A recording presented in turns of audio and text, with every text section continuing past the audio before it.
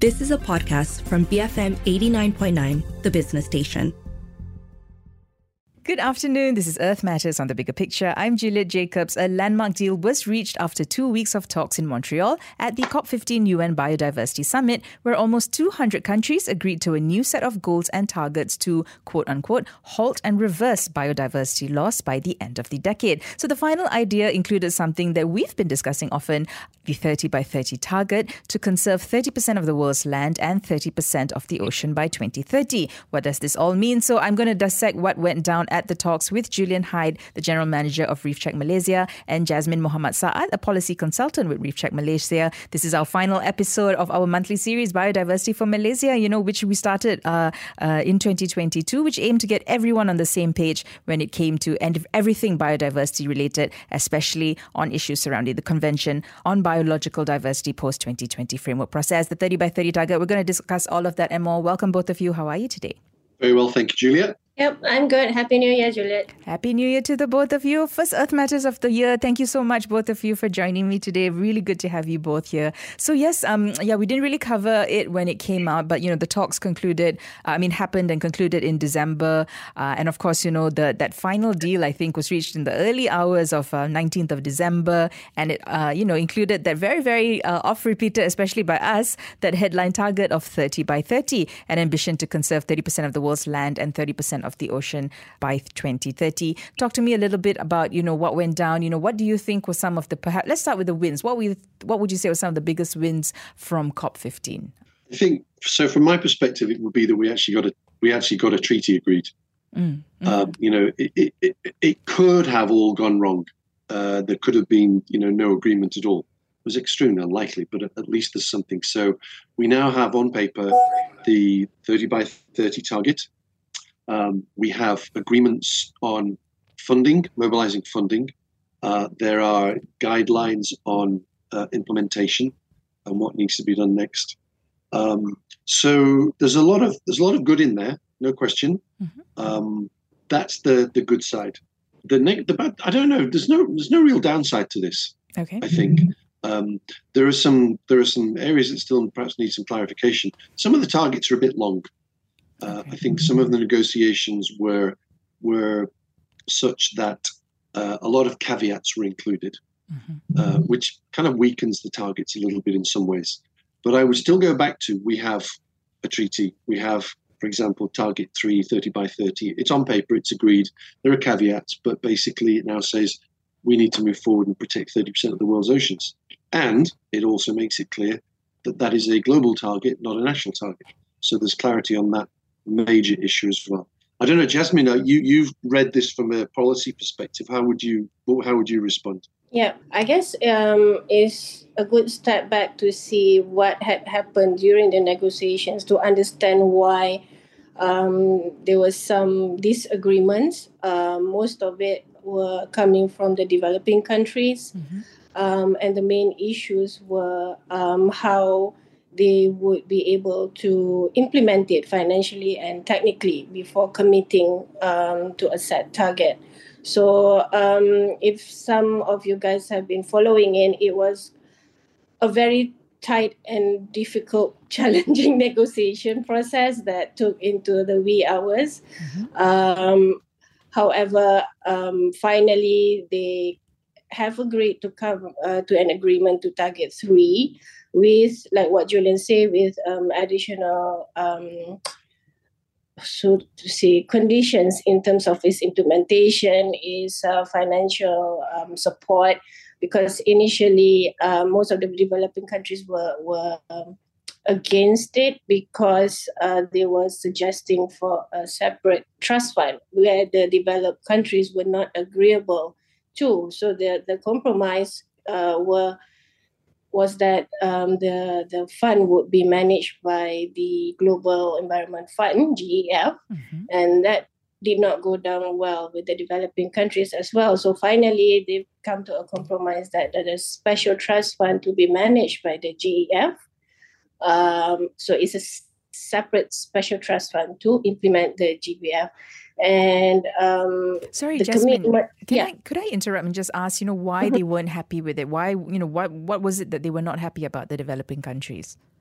because initially the developed countries wanted the fund to go through the GEF, the Global Environment Fund, and as most people who are familiar with the GEF mechanism, it can take a long time. And the accessibility is not as easy.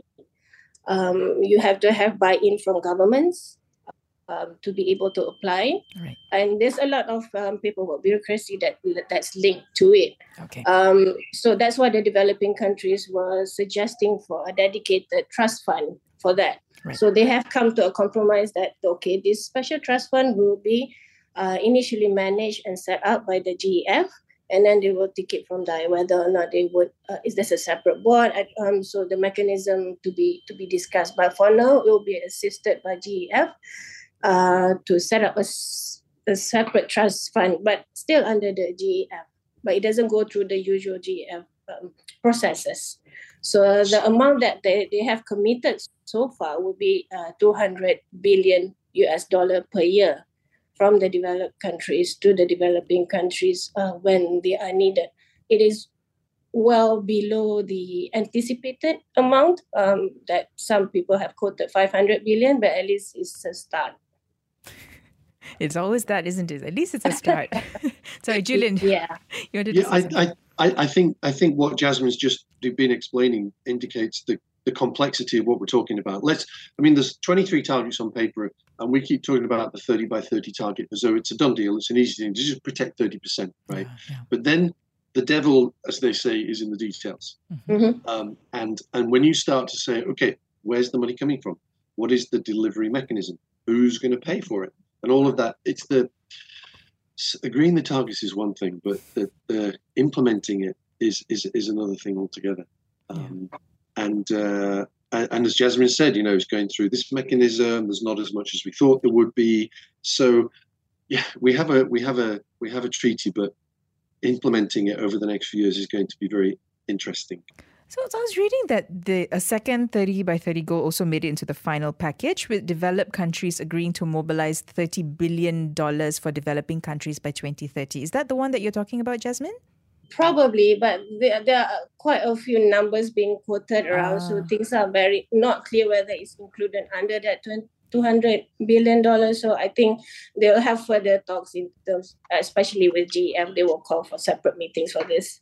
There is actually a second 30% target, which is that by 2030, 30% of degraded areas should be under restoration. In the earlier drafts, I think that figure was 20%. I see. So that has also gone. I think people have gone crazy on the 30 thing.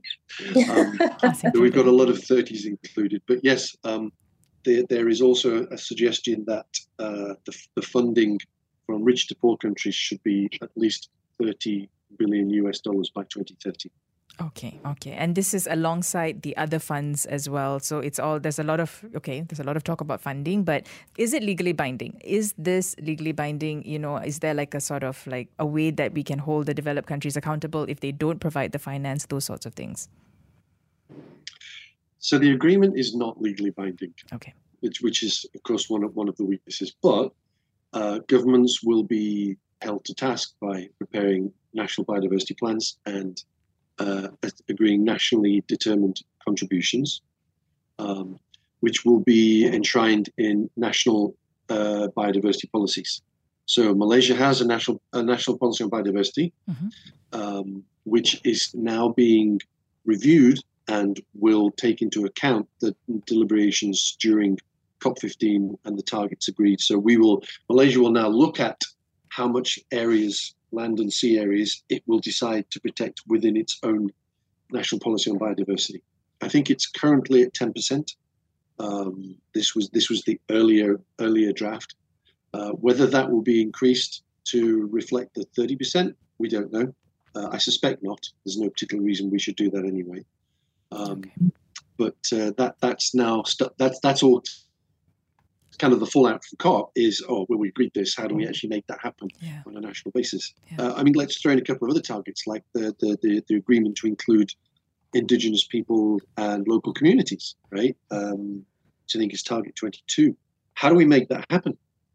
What are the the agreements we can make to allow participation by local communities and indigenous peoples, IPLCs, in management of protected areas, which is something that we are particularly keen on.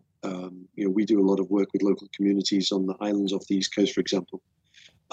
And our experience suggests that they want to be involved, and getting them involved is a useful thing. But there are no strong mechanisms to allow it to happen. There's no requirement for government to make it happen at the moment. So if we're going to meet Target 22, we have to put those mechanisms in place. So again, we have an agreement, and it says in Target 22 that IPLC should be consulted and involved. But making it happen is what we need to look at now. Okay. But there was, I think, from what I was reading, there was a lot of pressure from IPLCs, and that sort of resulted in this recognition of indigenous and traditional territories and, respect to the rights of the indigenous people and local communities over their traditional territories. And that's something that was quite new, right? Or was added into the final text. I think it came out during the later stages of the negotiations, over the last few months of last year. It's one of the things that emerged quite strongly, and it is now enshrined in the treaty in one of the targets. So I think it's a good thing. I think it's a weakness that's been around for a long time. It's not a new issue, but I think it did. It raised in profile. It raised it. People acknowledged it as important, more important. As the negotiations were going on. So I'm very happy that it's included in the treaty. Like I said, let's see how we can make it happen. Okay. Let's just go for a quick break, and then let's come back and discuss some other positive and maybe not so positive outcomes from COP15. I'm speaking today to Julian Hyde. He's the General Manager of Reef Check Malaysia, and Jasmine Mohamed Saad. She's a policy consultant with Reef Check Malaysia. It's a final episode of our series, Biodiversity for Malaysia, which, we wanted to get everyone on board when it came to all things biodiversity related. And of course, we've been talking about the 30 by 30 target a lot, but mostly we wanted to talk about the Convention on Biological Diversity post-2020 framework process. We'll have more after this quick break. Keep it right here on Earth Matters on The Bigger Picture, BFM 89.9. Welcome back. This is Earth Matters on The Bigger Picture. I'm Juliet Jacobs. It's the final episode of our series Biodiversity for Malaysia, which aim to get everyone on the same page when it comes to all things biodiversity related, especially on issues surrounding the Convention on Biological Diversity, the post-2020 framework process, and all of that. So COP15 just concluded last month over in Montreal. They did come up with a new agreement. It looks very good on paper. We're hoping that, there will be some follow-up to it and the actual implementation of everything that's there. So before the break, we were talking about some of the, the positive points, but also some of the not so positive points. So in terms of, yes, where's the finance going to come from? In terms of Malaysia's response to the COP15, right? What would you say? We've got a new minister, environment minister. What was our response to what went down in Montreal? Jasmine? So, although our new minister, Nick Nazmi, was not present, but I guess he's being appraised of the situation, and he has come up with a statement that the implementation of the GBF must be supported by guidance documents as well as adequate technical and financial assistance from the CBD Secretariat and other developed countries. So this mirrors what other developing countries are saying all this while. And also, in addition to that, on the positive side of things, there is sort of a position that the results from this negotiation will be assessed and translated into our current national biodiversity policy. And because it's coming to an end by 2025, so I think this the process of revising it is in place. So I guess that would be a window where these new COP15 decisions and the GBL will be inserted in. So I guess that's the first standing from the new ministry that we have now, called Natural Resources, Environment and Climate Change Ministry. I'll take that as a positive point. Okay. No, that is good. A formal sort of response to it, right? NRECC, right? That's the new name of the ministry. Sorry, Julian, you wanted to say something? No, I was just listening to Jasmine. Yeah, I think there is actually a new draft of the policy going through to 2030 now. The original, the the version from 2016 to 2025 was being updated as a sort of through to 2030 to reflect the negotiations ongoing under COP. It just got delayed like everything else did by the pandemic, as the conference itself got delayed by a couple of years. Yeah. So I think that draft has been prepared. It's now a question of plugging in these new numbers, like we said, but also more importantly, not just put the numbers in the policy, but work out how to do it. Where's the money coming from? What sources of international funding are going to be available? How are we going to actually implement these things? How are we going to protect more of our waters and our terrestrial areas? How are we going to reduce pollution? How are we going to address the question of harmful subsidies? So a lot of different things need to be done. And it's good to see Nick Nazmi, the minister, talking about doing it. But it's going to be interesting to see what happens next. I think one thing that we're very conscious of is that you can't do these things overnight. Can't expect this to happen in the next 12 months. I think we would look at trying to set an 8-year timescale in place, framework. Let's not try and pretend we can do this quickly. Let's say, okay, in the first year, we will look at this topic, like a mechanism for involving local communities, right? And then in year 2, we will look at such and such a topic and plan it over a number of years. We looked ourselves at how we can address issues in the marine field. And I think we said the conservation bit's going to have to wait a few years because first we have to do some mapping and some ground truthing and some baselining so that we know, with the treaty says 30%, protect 30% of our marine areas. We've had that conversation. It's not a national target. But we need to look at it. So first of all, where are those resources? If we're going to restore 30% of degraded ecosystems, where's the degraded ecosystems? Yeah. What 30% do we want to degrade? So I think a really good start would be a kind of a national conversation with different people, different experts, in different areas to say, well, in our area, we think the best approach is to do this first. And then you've got concrete steps you can take towards achieving the target itself so that by 2030, we can have protected all of our important marine biodiversity because we know where it is now, because we have a map of where it is. We've actually gone out and spent a year or two doing that ground truthing and then talking to stakeholders for a couple of years and say, okay, well, how do you use it? Where do you use it? Where are the areas that you use? And then talk about how we can protect it, how we can manage it best. We've talked about the islands off the East Coast, for example. We know there are coral reefs around those, so we know that they're in managed areas because they're all marine parks. Okay, can we improve the management of that? Let's have a look at that. That's one aspect. But then there's all of the unsurveyed reefs off the East Coast that we kind of know are there, there are charts to show that there are shallow areas which one can hypothesize might have coral reefs.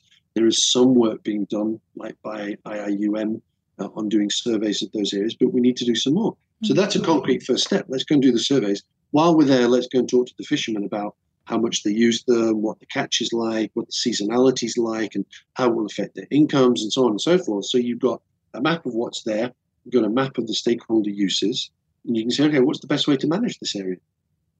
Should it be in a formal protected area? Is there room for one of these OECMs, other effective conservation measures? But it's we can't do all of that in year 1. So let's plan to achieve it by year 2030. Long-term planning. And again, all of that also requires a lot of funding as well, isn't it, to see those things happening as well? So there's that question of, well, where's that funding going to come from to ensure all these very important steps are taken before we can actually start, getting to work, isn't it? Yes, and this is, I think, the ministry government needs to start having some serious conversations with people about where that money is coming from. We talked about the Global Ocean Alliance and the High Ambition Coalition before, which Malaysia didn't join. Fair enough, understood, didn't join, but might join now if those are a potential source of funding, for example. There are a lot of conversations going on in the financial industry about their obligations I've been doing some reading about a couple of the some of the big funding organizations, and they are talking now about how they can start to put finance on the table. So the Finance for Biodiversity Pledge, for example, which is signed by over 110 financial institutions, which have 16 trillion euros in assets, is looking at, is calling on global leaders to protect and restore biodiversity. And they are looking at how they can put money onto the table. So maybe we should go and talk to some of those guys. I think, I know it's easy to say, Julia, and we've said a couple of times that the implementation is going to be complex, but we need some people who can do the talking to the local communities. We need some people who can do some mapping. We need some people to look at what local skills are available. And we need some people to go out to the financial markets and say, give us some funding. But I think if we've put some of those other things in place, like the mapping, and we have a plan, I think perhaps it will be a bit easier to go and talk to financial institutions and say, there's our plan, right? Give us some money to do this, because we have specific plans and targets and goals and metrics, measurements, so that we can say this is what we're trying to do. So maybe we need a slightly better plan than we have at the moment. I don't know. I could be being unfair to the ministry who are looking at updating the national policy on biodiversity. There's a difference between a policy and a plan. Yeah. No, definitely, I agree with you. Jasmine, anything you wanted to add to that? Yeah, Julian was saying about mapping itself. When there is a initiative to start thinking of determining where our resources are, normally is in the form of, like, for example, state of the environment. So, and then when you delve deeper into it, you're trying to find any research papers or studies that have been done. You find pockets of researches that's been done by universities. So normally it's not all comprehensive. It's like bits and pieces everywhere along the coastline. So what we would like to see would be a more comprehensive and updated sort of like a state of the environment of the Peninsula Malaysia and Sabah and Sarawak. So that obviously requires a lot of financial funding. But if you go deeper into other ministries, for example, MOSTI and the new ministry, they have their own internal funding for universities to conduct research and studies. So we could tap into that. That's one suggestion, and then provide a guideline for these universities to do research in certain areas. Because at the moment, it really hinges on the individual universities in what areas they want to do research and so on. So it probably should come the other way around, where if the ministry has a targeted goal, for example, mapping resources, then they could share the funding. I mean, it sounds ideal, but I know the implementation part, the paperwork, administrative side of things will be a bit more complicated. But I think that's something that can be done as a start, using existing funding that we have here to show confidence in potential investors that we are serious and we could help supplement and continue with our intended work. Yeah, because I think, a lot of people were saying that, the work on the planning, national planning as well, really needs to get started straight away because this is a 10-year framework and we've only got less than 8 years to implement it, isn't it? Because of all the delays and everything. So we're already behind time. And, as we speak, we keep losing our biodiversity. We keep losing. So really time is of the essence. We cannot play around anymore. Well, we could never play around, but we definitely cannot do that. Sorry? No, I just wanted to highlight that our existing challenges that we already know, lessons learned in terms of implementation. We always have these federal and state challenges in terms of implementation. So I think we can preempt what's going to happen, have a good conversation, and really worked on it rather than. We have a new set of guidelines, and then when it comes to implementation, we are still facing the same institutional issues. So that is something that we need to look at as well.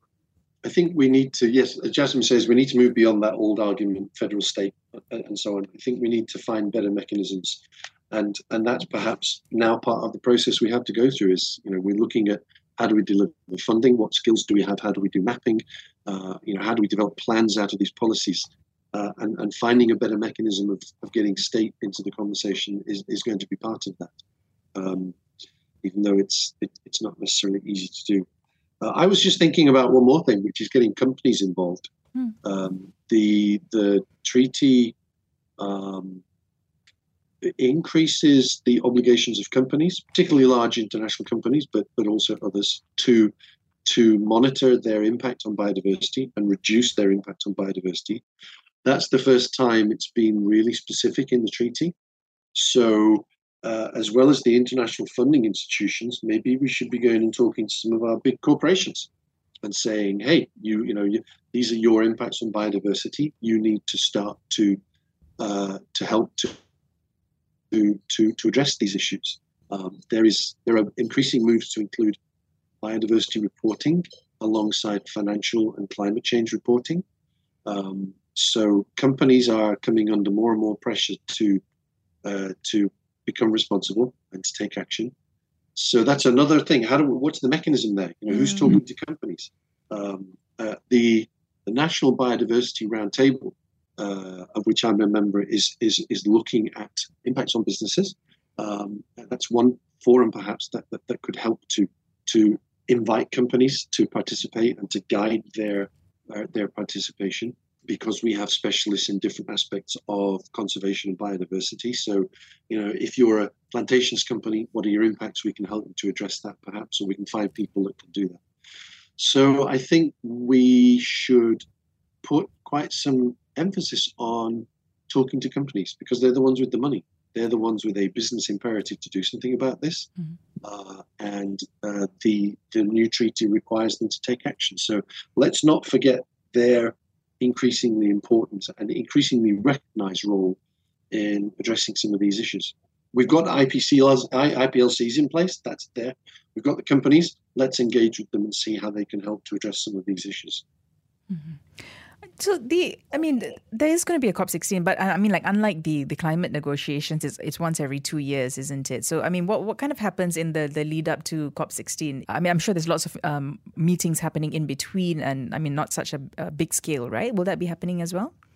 Obviously they will have smaller working groups meetings. They have tons, and I met so many working groups. Sometimes I get lost in them as well. Okay. So it's the first year would be to really tie in the monitoring, the assessment, the reporting procedures, even the indicators. So on top of the regular national reporting that each country would need to do anyway. Between now and the next COP will be discussing on the details on how to go about it financially. More importantly, monitoring the progress. So that involves a lot of manpower. Okay, and it has to be nationally determined as well, isn't it? And this is where I come back to what I was saying about having a plan. We have a draft national policy on biodiversity. It is going to be finalised when the ministry gets around to including some of these targets into it. But what are we actually going to go out and do in the field? How are we going to find out where these ecosystems are? What is the mechanism going to be for involving local communities? Sorry to keep beating the same bush, but I think this is what I would like to hear the conversation change to now, is the details of the implementation. I think there are a lot of people that can make a contribution to this. NGOs like ourselves, there's other civil society organizations, there's the CSO SDG Alliance, there's the All-Party Parliamentary Group on the SDGs. All of these things are linked together. There's a lot of willing people out there. And I know it's a lot to coordinate, but I think there's a lot of inputs to be made from organizations like those.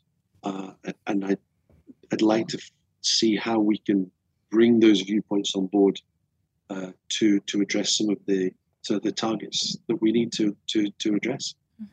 Yeah, so definitely a lot of collaboration, a lot of working together needs to happen, and a lot of, I guess, meeting with people on the ground. That definitely should have started, I guess, 2 weeks ago, right? As soon as the talks concluded.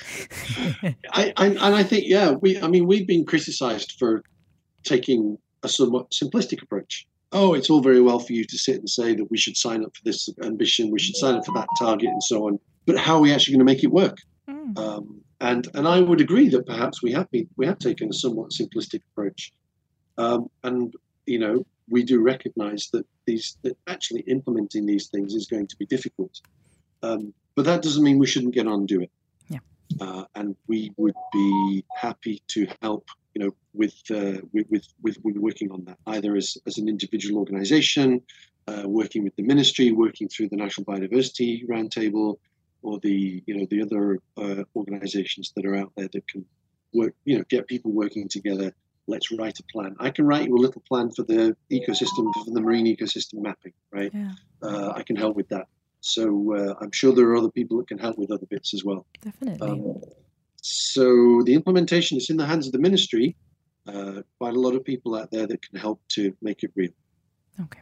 All right. I hear you loud and clear. Let's hope others do too. Any other concluding messages that you'd like to leave our listeners with, guys? Jasmine, you want to go first? Anything?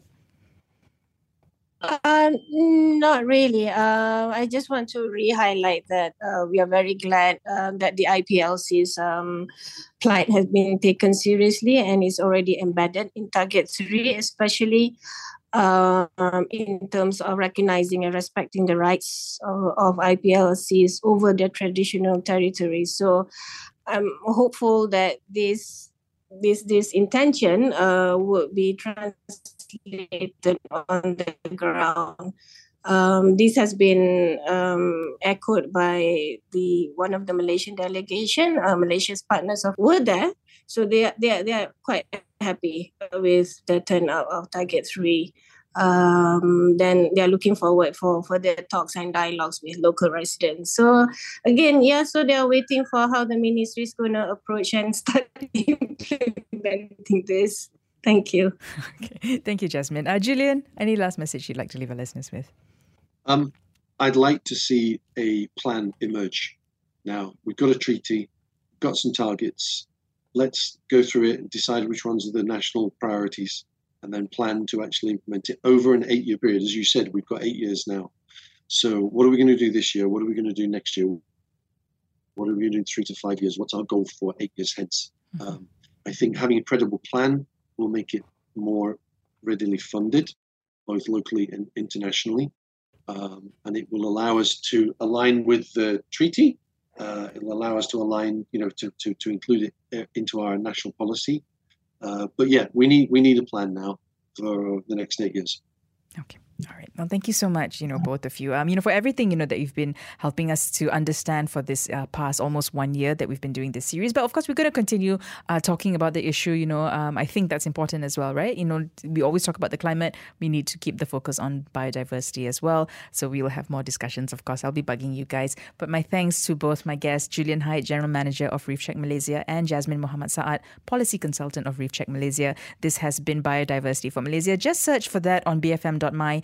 If you'd like to listen to all our previous interviews, we've done about, 10 in total throughout this past year. And if you miss any part of today's conversation, you can also download that podcast at bfm.my/earth, or you can find it on the BFM app. This has been Earth Matters on The Bigger Picture, BFM 89.9. You have been listening to a podcast from BFM 89.9, the business station. For more stories of the same kind, download the BFM app.